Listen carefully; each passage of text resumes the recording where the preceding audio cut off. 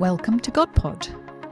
This is a podcast from St Paul's Theological Centre, based in St Mellitus College, which is a community of people studying and teaching Christian theology here in the UK and around the world.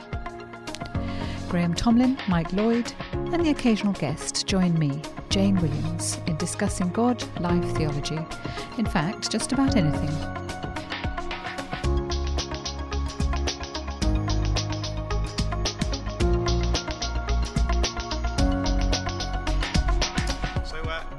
Welcome to this next episode of podcast. And today we have with us James K.A. Smith. And we're delighted to have you with us, Jamie. And you've just given a lecture as part of our Generous Orthodoxy series. And we're going to engage in conversation with you about some of the ideas you've been spreading about the art of hope, this theme you've been speaking about tonight. But we've also got two other conversation partners as well. It's great to have Ben Quash with us as well. Ben's been on a GodPod recording before, just a few months ago. But Ben is the Professor of Christianity and the Arts at King's College London. And is a good friend, so Ben, thanks for joining us tonight. And also we have Sarah Schumacher, who is our tutor in theology and the arts here at St Mellitus College as well. That's great. So, Jerry, if I can just begin with a question. I suppose my question is really just trying to relate what you've been sharing with us tonight and your engagement with theology and the arts, with some of your kind of earlier work that people will be familiar with. I remember, I think one of the first books I read of yours was that little book called Thinking in Tongues. Yeah. A kind of, Pentecostal approach to philosophy, which is a very interesting thing. And then, of course, ongoing from that, you've done this sort of cultural liturgies work. And I suppose my reflection on if there's a theme that sort of holds all this together is the sense that we relate to God not just, or even not primarily, through our intellectual, rational minds. I guess the idea of that sort of Pentecostal approach to philosophy was saying, actually, no, God addresses us in a different register, through our hearts, through experience. And I guess the cultural liturgies material was about desire, about longing, about the ways in which those are often more primary than our sort of rational processes in determining behaviour, and therefore the kind of education, the shaping of desire becomes very important. And I suspect I wonder whether this engagement with the arts is also part of that same strand. It's actually saying that yes, God speaks to us and we relate to God not just in this purely rational, intellectual way, but actually through visual, through emotional, through tactile ways. Is that a right reading? Yeah, absolutely. No, you've nailed it. You saw it. You see the thread. By the way, sometimes I say the Thinking in Tongues book, the Pentecostal book, is sort of volume 1.5 of the Cultural Liturgies trilogy. Yeah.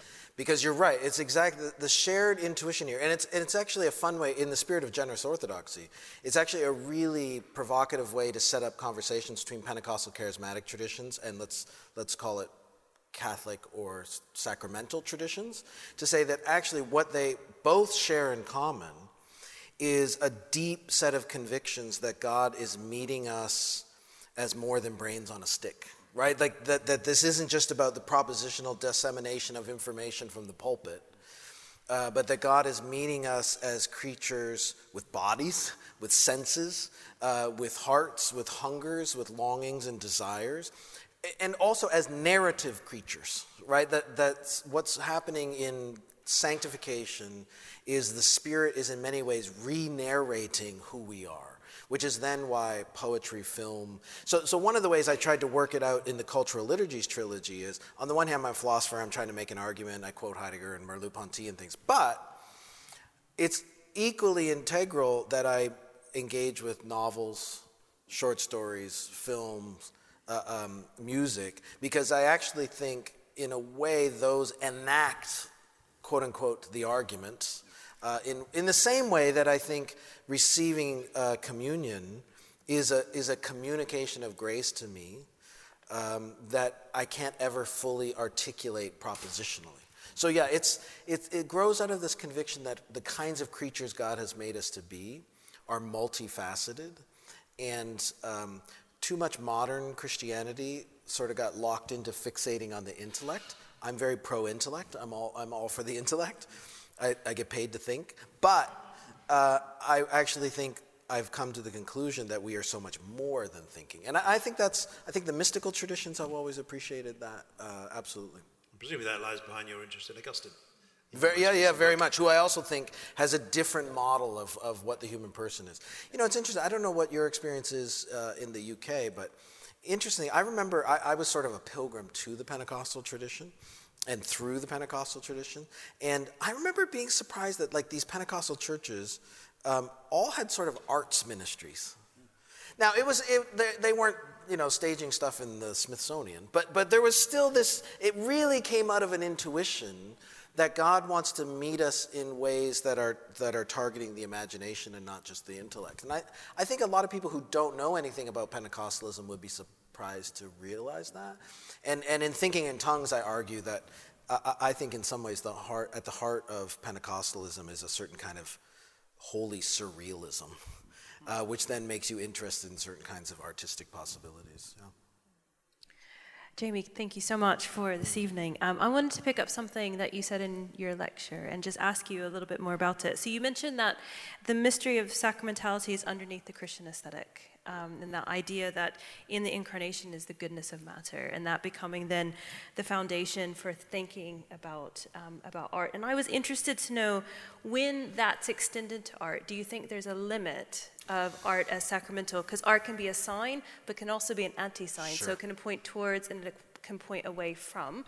So I was interested to know, when you extend it into that realm, are there limitations? But also, is there a particular posture required for the viewer or the listener to be able to receive that? So do we, because art may have that potential, but do we bring something as the receiver of the gift? Yeah, great question. So on the first one, and I feel like I could learn a lot from you about this, because I always get a little bit scared. I know some folks, especially folks who do work like you do, sometimes get a little skittish about sacramentality as this thing that can sort of bleed, right? And it's like, oh, well, everything's a sacrament. I don't mean that.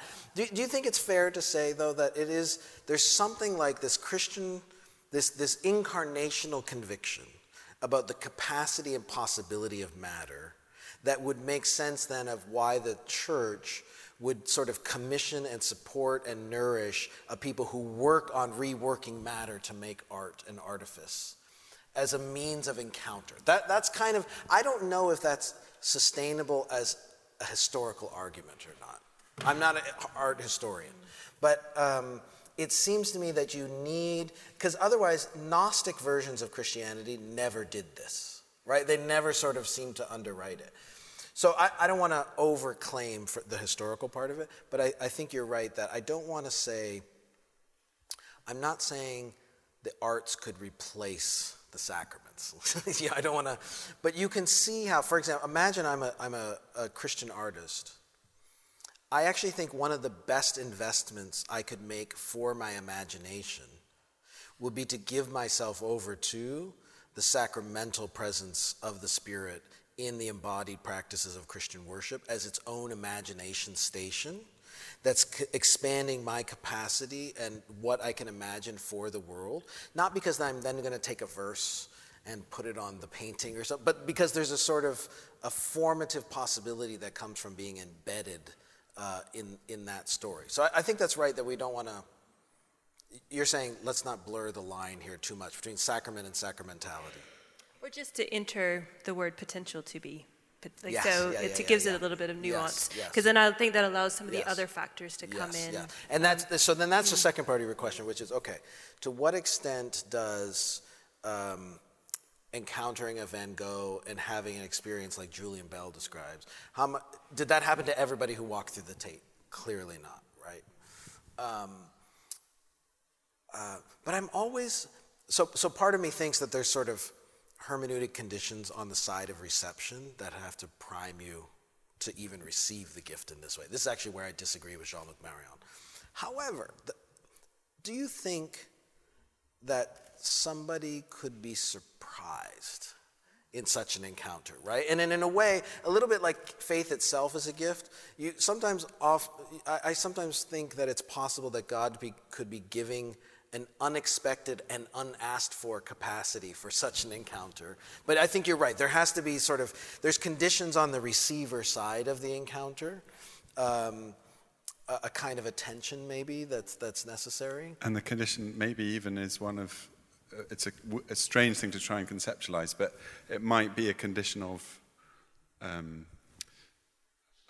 readiness to be surprised. Yes, So how do you yes, cultivate that kind of readiness, which really fascinates me? Yes.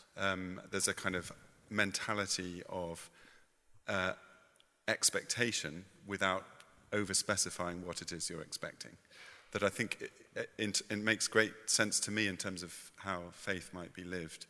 But it's also a great attitude to go into an art gallery with, or a concert. It relates to what you were saying earlier on about the fleeting nature of the image in contemporary life, the fact that we scroll through images so quickly, we never give any attention to them.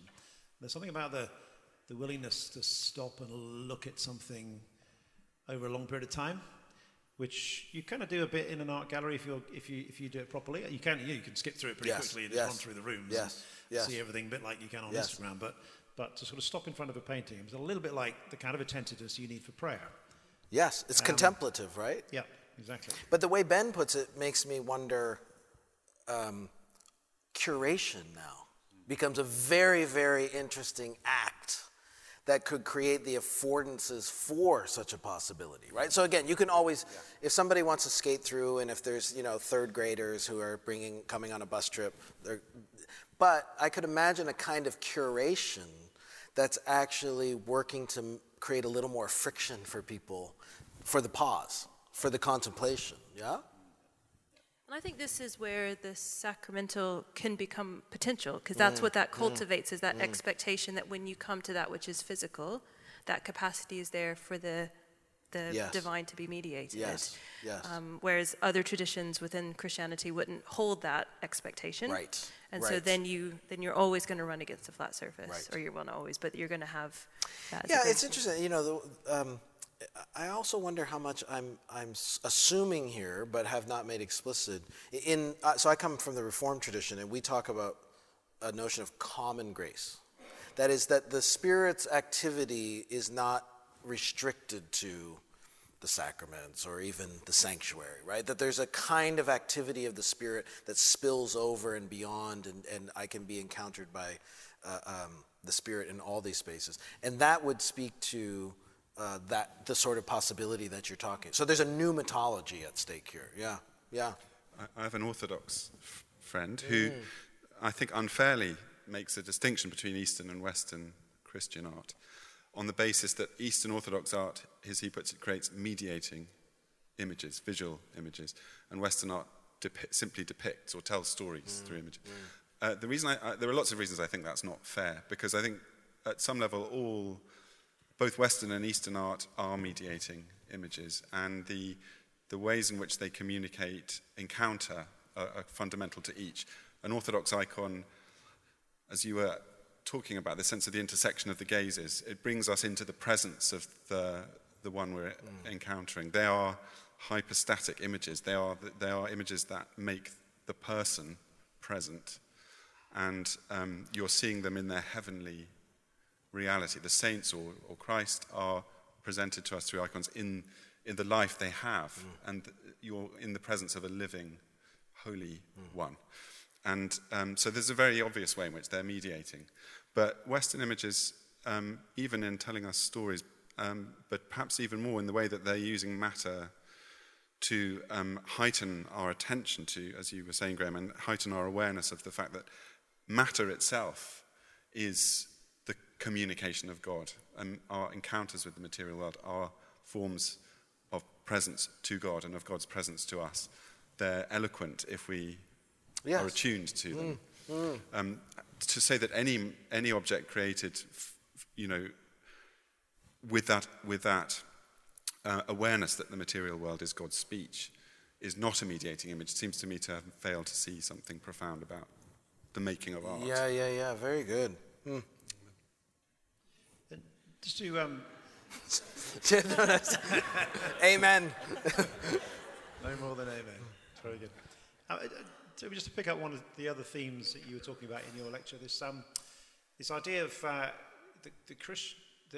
eschatological vision of the world gives you the possibility to name evil and yet at the same time hold hope. That mix of lament and hope. And I think you had a phrase towards the end that lament on its own is just anger. Hope on its own is just a lie. It's an illusion. And I mean, Ben and Sarah, you both spent a lot of your time thinking about sort of art and the relationship between theology and art. And do you think that captures something that's specifically different about about the way in which a sort of theological view of the world enables you to do a different kind of art than that? Would you think of examples of art you know of that capture that kind of dynamic between lament and hope?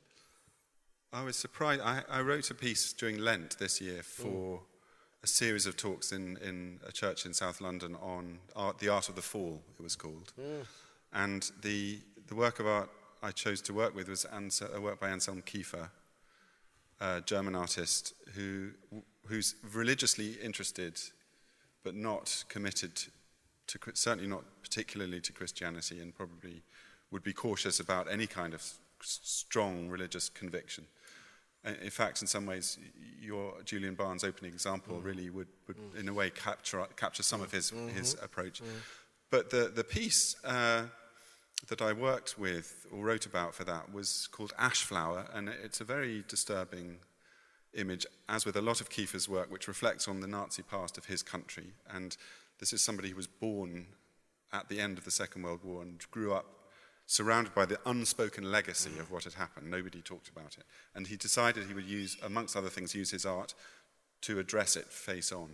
And it's an image of an empty, huge empty hall in which the Nazis once met. And it's made partly out of ash itself. So the material he's used to create it is ash mixed with the kinds of things that will enable it to stick to his canvas. It's massive, and over the top of it he's laid a dried sunflower, which is laid on top of the image, and it projects above and beneath the actual... The frame of the canvas is broken by the sunflower. Now, that, to me, although this is not the work of a Christian artist, is a brilliant example of how lament is overlaid with just something that suggests there's a light that could be striven for. The sunflower is defined by its striving for the light. It's a dead sunflower, so he's not letting you... He does not allow eschatology to be a narcotic. He said in an interview, no eschaton. But he puts this sunflower over this ashen image with all the connotations that has in the context of Europe's 20th century history, and he just leaves it there. And the really interesting thing to me is the sunflower is not quite of the space that he's depicted. It's of another. It's as it were, in our space. He doesn't reduce it to within the picture. It's on the picture. So he suggests, in some way, perhaps another world or another reality. Now, so I suppose I'm saying that it's not only Christians who can strive, at least, for this balance, and that I felt I had learned something as a Christian from that work. Can you put me a popular culture example? The one that comes to mind is Blue Planet 2, because I think in Blue Planet 2, a documentary by David Attenborough has led our country in a national lament for the ecological crisis and what we've done to the beauty of the oceans. And what you have in that documentary is stunning beauty and stunning cinematography alongside devastation of what human activity has done. But yet it's not just devastation, it's also the remnants of beauty that remain in this created world that we have. And so there is something about that in enacting and in showing us that beauty, it has enacted, I think, a hope that things can be other than just the series of images of devastation that we're looking at. So it's, and I think then because it's been broadcast so widely, it's being seen as this watershed moment for the UK. And you have bottom-up change happening rather than top-down kind of regulation. So again, David Attenborough is, to my knowledge, I think he's an atheist. I don't think this has come from, or he's not a religious person, so I don't think this has come from a place of wanting to change necessarily the behavior, but it's just coming from making a follow-up to Blue Planet, seeing what he's seen as we've seen it, we've responded. Yeah, I mean, I'm equally intrigued by I'm enough of a Hegelian that I'm equally intrigued at the way a Christian eschatology just gets sort of tacitly implanted in a Western imaginary so that artists almost unintentionally or certainly tacitly end up drawing on the capital of what really is an eschatological vision, and in a way don't have a right to. If you ask them their confession, it doesn't work, and yet you can see that their art wants it and needs it. I think that's a really, really interesting, and I'm not going to go around and saying, oh, you can't make art like that because you don't confess the kingdom's coming. Instead, I want to start a conversation and say, if you're Paul at Areopagus, at Mars Hill, and you get dropped into the museum where that piece of work is, you say, I see you're a very religious person. I see you have a hunger and a hope and a longing. Can we talk about what nourishes that? What supports that? This is why I really think, again, I don't want to instrumentalize art, but I do think it's a really intriguing moment in Western cultures, like the UK and the States even, where you're starting to see some of these cracks in the secular that open maybe more opportunities for conversation along those lines. And I'm intrigued in those two examples of the way in which the hope goes so far but doesn't quite go beyond it. I mean, your example, Ben, of the sunflower, which is a sunflower but it's a dead sunflower. Your example, Sarah, of Blue Planet, which has extraordinary beauty of the natural world and yet ends with this story of devastation that we have wreaked upon the world, and that sort of, can we turn this around? There's a little bit of possible hope, but a bit of despair in there as well. And it can't quite get to that other stage, the fullness of hope as well as the fullness of lament. And maybe we're in a cultural moment that is very strongly embraces lament, but can't quite get to hope. Yes. And I suppose there is a problem in that, because it is quite hard to imagine the new heavens and the new earth and how you depict that, whether you're a Christian or not. And I don't know if you know... Most attempts are terrible, aren't they? Yes, right. Visualizations. I don't know if you know of ones that have worked well with that. The only thing I can think of is we have a work downstairs in one of the rooms down here in St. Mellitus. If you take a moment, you can go look at it, by the artist Roger Wagner, where he depicts, and his normal work is to depict a whole series of scenes, but it's lit in a kind of remarkable way that the light in the painting brings out the colours. It's a freshness, it's a brightness in the light that comes from another space. It's not just normal sunlight, it's something more than that. And that just gives you a little taste of this world transfigured by another light from another realm altogether. It's maybe a little taste of something like that. And he is a Christian artist who's trying to depict that kind of thing. But I don't know if there's other examples you can think of that do that well, or is it all just... He's asking the hard question. For examples off the top of our head is the hardest kind of question. No. But I mean, I think you're right. My hunch is, I think this was what Ben was hinting at too, was probably the best kind of art that would embody a foretaste of what we actually hope for in the coming kingdom is not going to be depictive, but it's going to be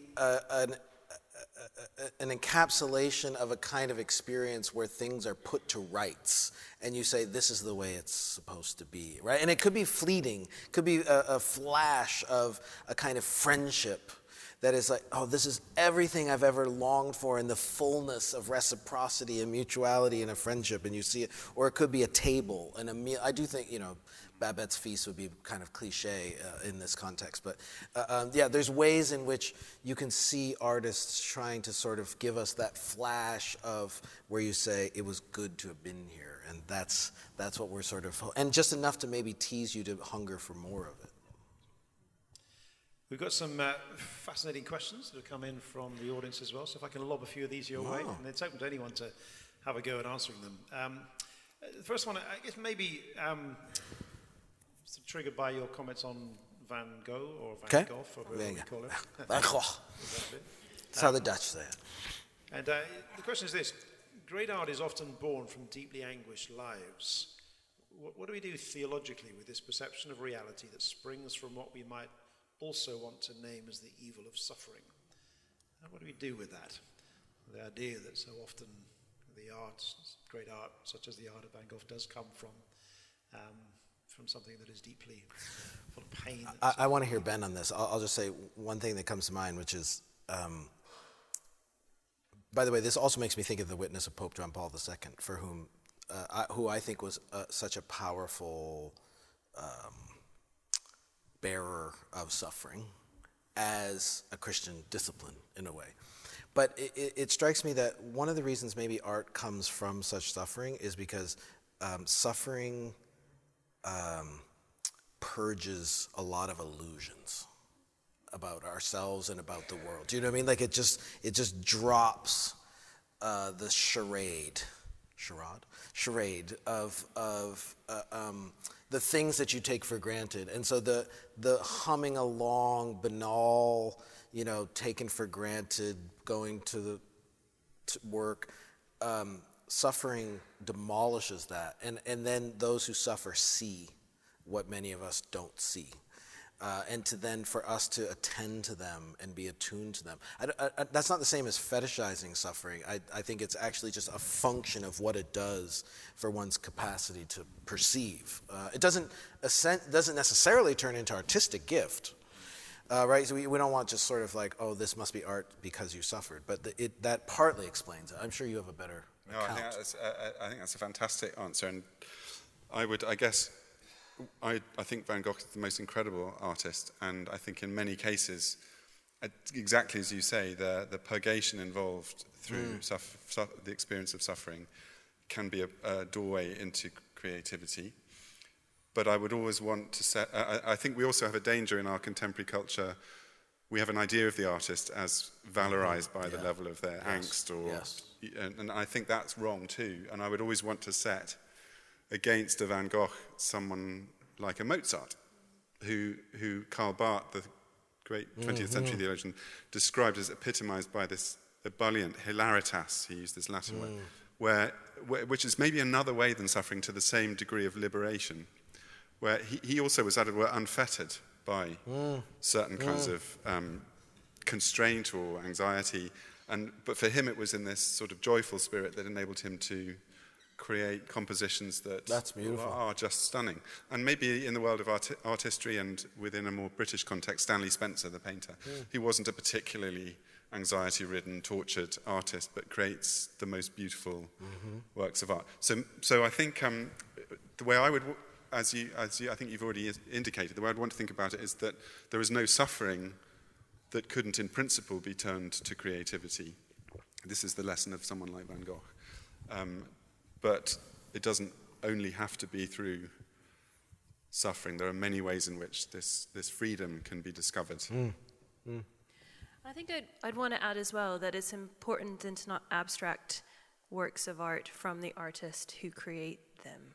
So artists, in some ways creation can be an act of sacrifice, even if it's not an act of suffering. And so I was thinking about this actually when you were showing your images of these works of lament that came from a place of suffering, and it's in what does care for the artist look like when their personal lament is becoming a conduit for our corporate lament, and how do you help to care for the artist in that, because their gift of their lament, which they're giving to us, is not coming without cost to them. So that brings in the question of, what does it look like for the church to support the artist, not just with money, but also with care and concern and community. That's very good.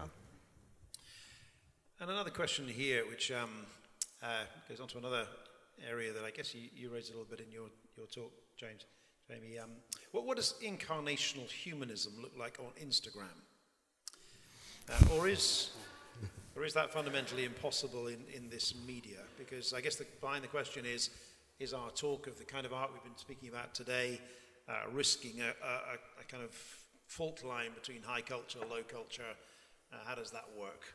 Is this possible in the fleeting image world of social media, the internet, browse all the time? Yeah, that's a very fair question. I have zero stake in actually a trenchant criticism of high-low sorts of distinctions. You do tweet quite a bit yourself. Yeah, right.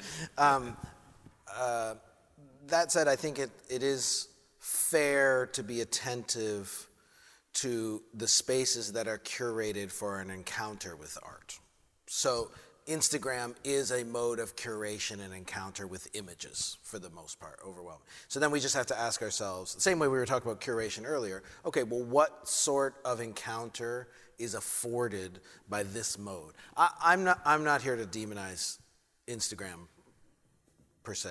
I just don't have a good argument for the redemption of it for the kind of artistic encounter I'm talking about here, but I don't rule that out. And somebody could absolutely articulate that. In the same way, by the way, there are all kinds of museums that are also not conducive to this sort of, the more kind of soul-digging, contemplative kind of encounter. The other thing I'm worried about, too, is, this is one slice of way of thinking about the arts. I think laughter, comedy, delight, play. I actually think play is at the heart of the arts. And so there can be another kind of play and delight that perhaps is bouncing through an Instagram sort of experience that I don't want to rule out. So I'm not here to demonize, just complicate perhaps, yeah. And it may be that the problem is not so much, that there's something about the image that doesn't work on Instagram. It's just that the sheer pace at which you have to access it. Almost by definition, you don't dwell on an Instagram post. You tend to kind of get through to the next one. And I suppose that a user could discipline themselves to say, I will spend 35 seconds with every image and intend to, I will give you my attention. But it's not, like we say, the curation of it does not encourage that. It doesn't encourage the kind of attentiveness that is required for this kind of transformation. So much of this relates to something I said earlier too about, on the receiver side. I think something you mentioned, Graham. In some ways, what we're really talking about is how do we cultivate the capacity for attending, and that's its own set of challenges, without question. And there's another one here about raises, I guess, a common question around the arts. This is saying in Romans 10, 14, 15, and many other passages of Scripture and Christian tradition seem to elevate speech or hearing as the means to make sense of the material. Are pictures without words just collapsing revelation into fallen creation? Is the problem with elevating art to this extent that we baptize subjectivity? So I guess there's a question there about the word and the image. And I suppose particularly within the Reformed tradition, of which you're an inheritor. Yeah, Jamie, we're not huge. The suspicion of the image. Second commandment gets big play in the Reformed tradition. Yes, that is true. Right. Yeah. Though I'm curious in the question. I mean, it's a little bit curious to if attending to the visual is, what was it, capitulating to the fallen creation? Collapsing revelation into fallen creation. Because I'm pretty sure speech participates in the same fallen creation. So I mean, I it's true. I'm less exuberant about that particular Protestant fixation on preached word, but I would say even words are artistic. Like the poetry of the Bible is, of course, inherently artistic. And Scripture also talks about Christ as the image of the invisible God. So I just think all of this is inherited in the tradition. I don't want to deny the complicatedness of it, but it seems to me we can redeem all of these things. And God uses all of these things. I mean, the very fact that we are given bread and wine and a cup is held, and this cup is the new covenant in my blood. That is an allegorical, well, no, it's not allegorical. But I mean, you can see how that involves a kind of play that is artistic, that's aesthetic, that there's something going on there, and that is something that Christ himself gave us. And I think it's inhabiting the way that play works that's at the heart of the arts in some ways.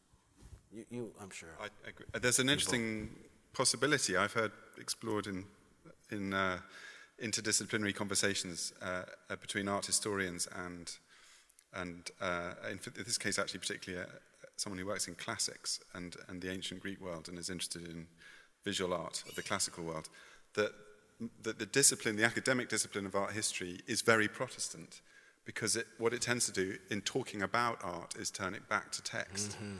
And that actually art history would be even more wonderful. I love art history, but it would be even more wonderful and even more exciting if it stopped trying to turn everything back into text. What that would look like, how you would study it, is a really interesting question. But we should be exploring that, I think, because there are things that aren't. And there is, it's the sad truth that a lot of people who went into the study of art history because they loved looking at the art, were told when they started studying it, just kind of set aside the desire, because that will interfere with your ability to analyze this and represent it textually. And so let's get the desire back in, I think. Yes, amen, yeah. And I mean, in a few minutes, just to give Sarah and Ben a little bit of warning, I'm just going to ask you to give your final words you'd want to say to Jamie in response to his lecture tonight. But just one or two questions before we get to that point, just to give you time to think. The theme of tonight and this series is generous orthodoxy. And Jamie, in your lecture, you explored this really interesting idea of orthodoxy as not just generous, but generative. It's capacious, it gives. It is a generous orthodoxy in that sense. And I suppose very often in the modern world, when we think of that word orthodoxy, it sounds restrictive, it sounds, it narrows your view of the world. And yet what you've been talking about tonight is a different kind of orthodoxy. Orthodoxy which is not, a sort of vague, limitless, boundaryless, shapeless orthodoxy which goes anywhere, but a robust orthodoxy, something that focuses upon the language of Nicaea and so on, but in its very nature is generous, generative, and so on. Let me say a little bit more about that and what you... Yeah, I hope that made sense. See what the others respond to that idea as well. Alexander Shmeiman, the Orthodox theologian, has this marvelous little book called For the Life of the World, right? And in a way, what I was imagining, my angle into your theme was, I think the best gift we could give our neighbors is actually to dive deep into the thick specificity of what we believe as Christians, as narrated to us in the creeds, as summarized for us in the creeds, and then start realizing this is remarkable, this is fantastic, this is Stanley Kubrick, but it's true, and to realize that in a sense, to dive deep into this orthodoxy, this now isn't just a boundary marking dogmatism, it is a life-giving, imagination-generating understanding of the cosmos and ourselves within it, which I think can just be this feast in the marketplace of ideas today. I just think that Christians should be unabashedly present, faithfully present in the marketplace of ideas, in museums, in universities, coming with a thick specificity of the remarkable things that we know in Christ, but then also showing why that is precisely what human hearts long for. This notion that Christianity is the true and most fulsome humanism, I think we've retreated to a kind of apologetic stance or a merely dogmatic stance, or we've confused what really matters about orthodoxy and focused on all kinds of other moralistic sorts of things. And we leave, like for instance, I would love it if our neighbors hear the phrase Christian orthodoxy and think eschatology. I don't think that that's the case at all. So I would love to just transform what my neighbors think it means to be a Christian, and to realize that for me, it's not stepping into a narrow room, it's actually stepping into this mansion that has room for all of them too. Ben, Sarah, any observations on that phrase, generous orthodoxy, and how it relates to the themes of what we've been speaking about tonight, the generative orthodoxy? It's a view of the world that makes it seem bigger, not smaller.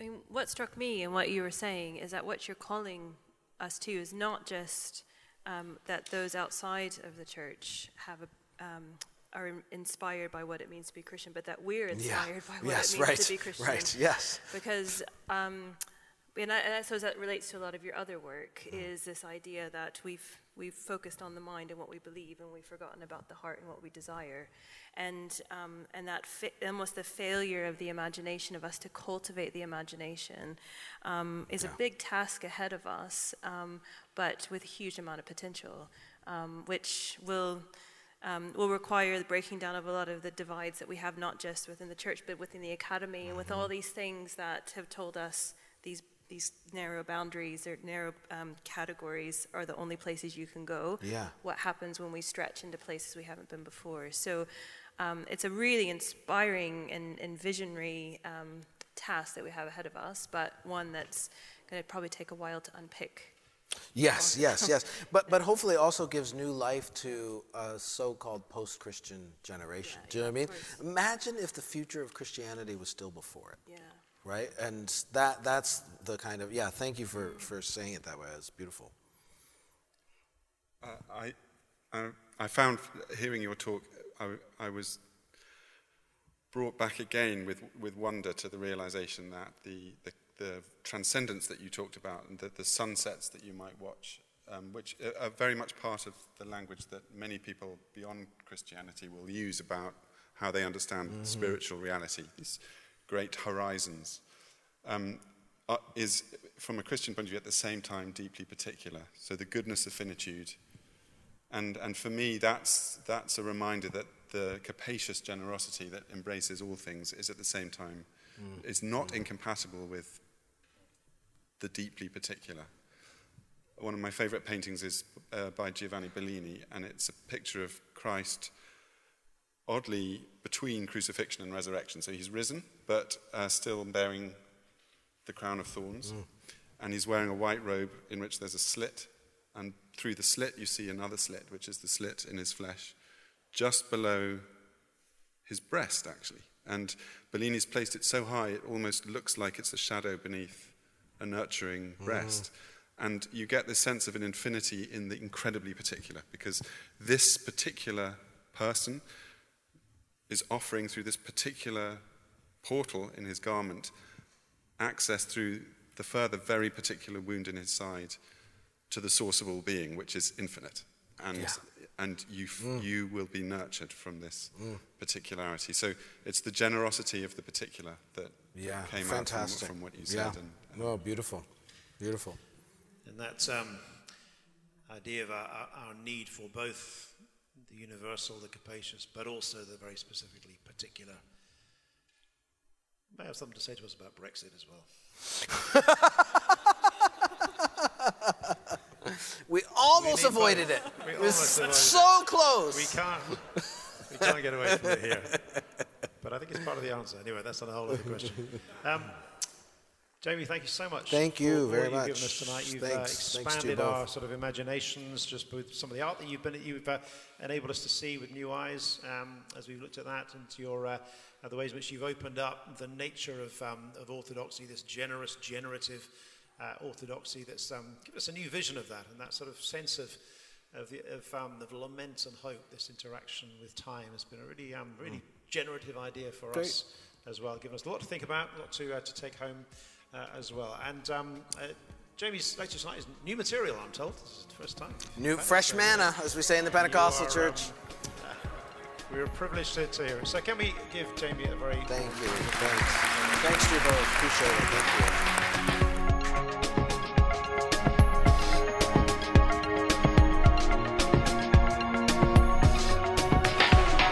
you. That was GodPod, a podcast from St Paul's Theological Centre. If you want to send us a question, just email it to godpod@htb.org. We can't promise to answer all the questions you send in, but we'll certainly try.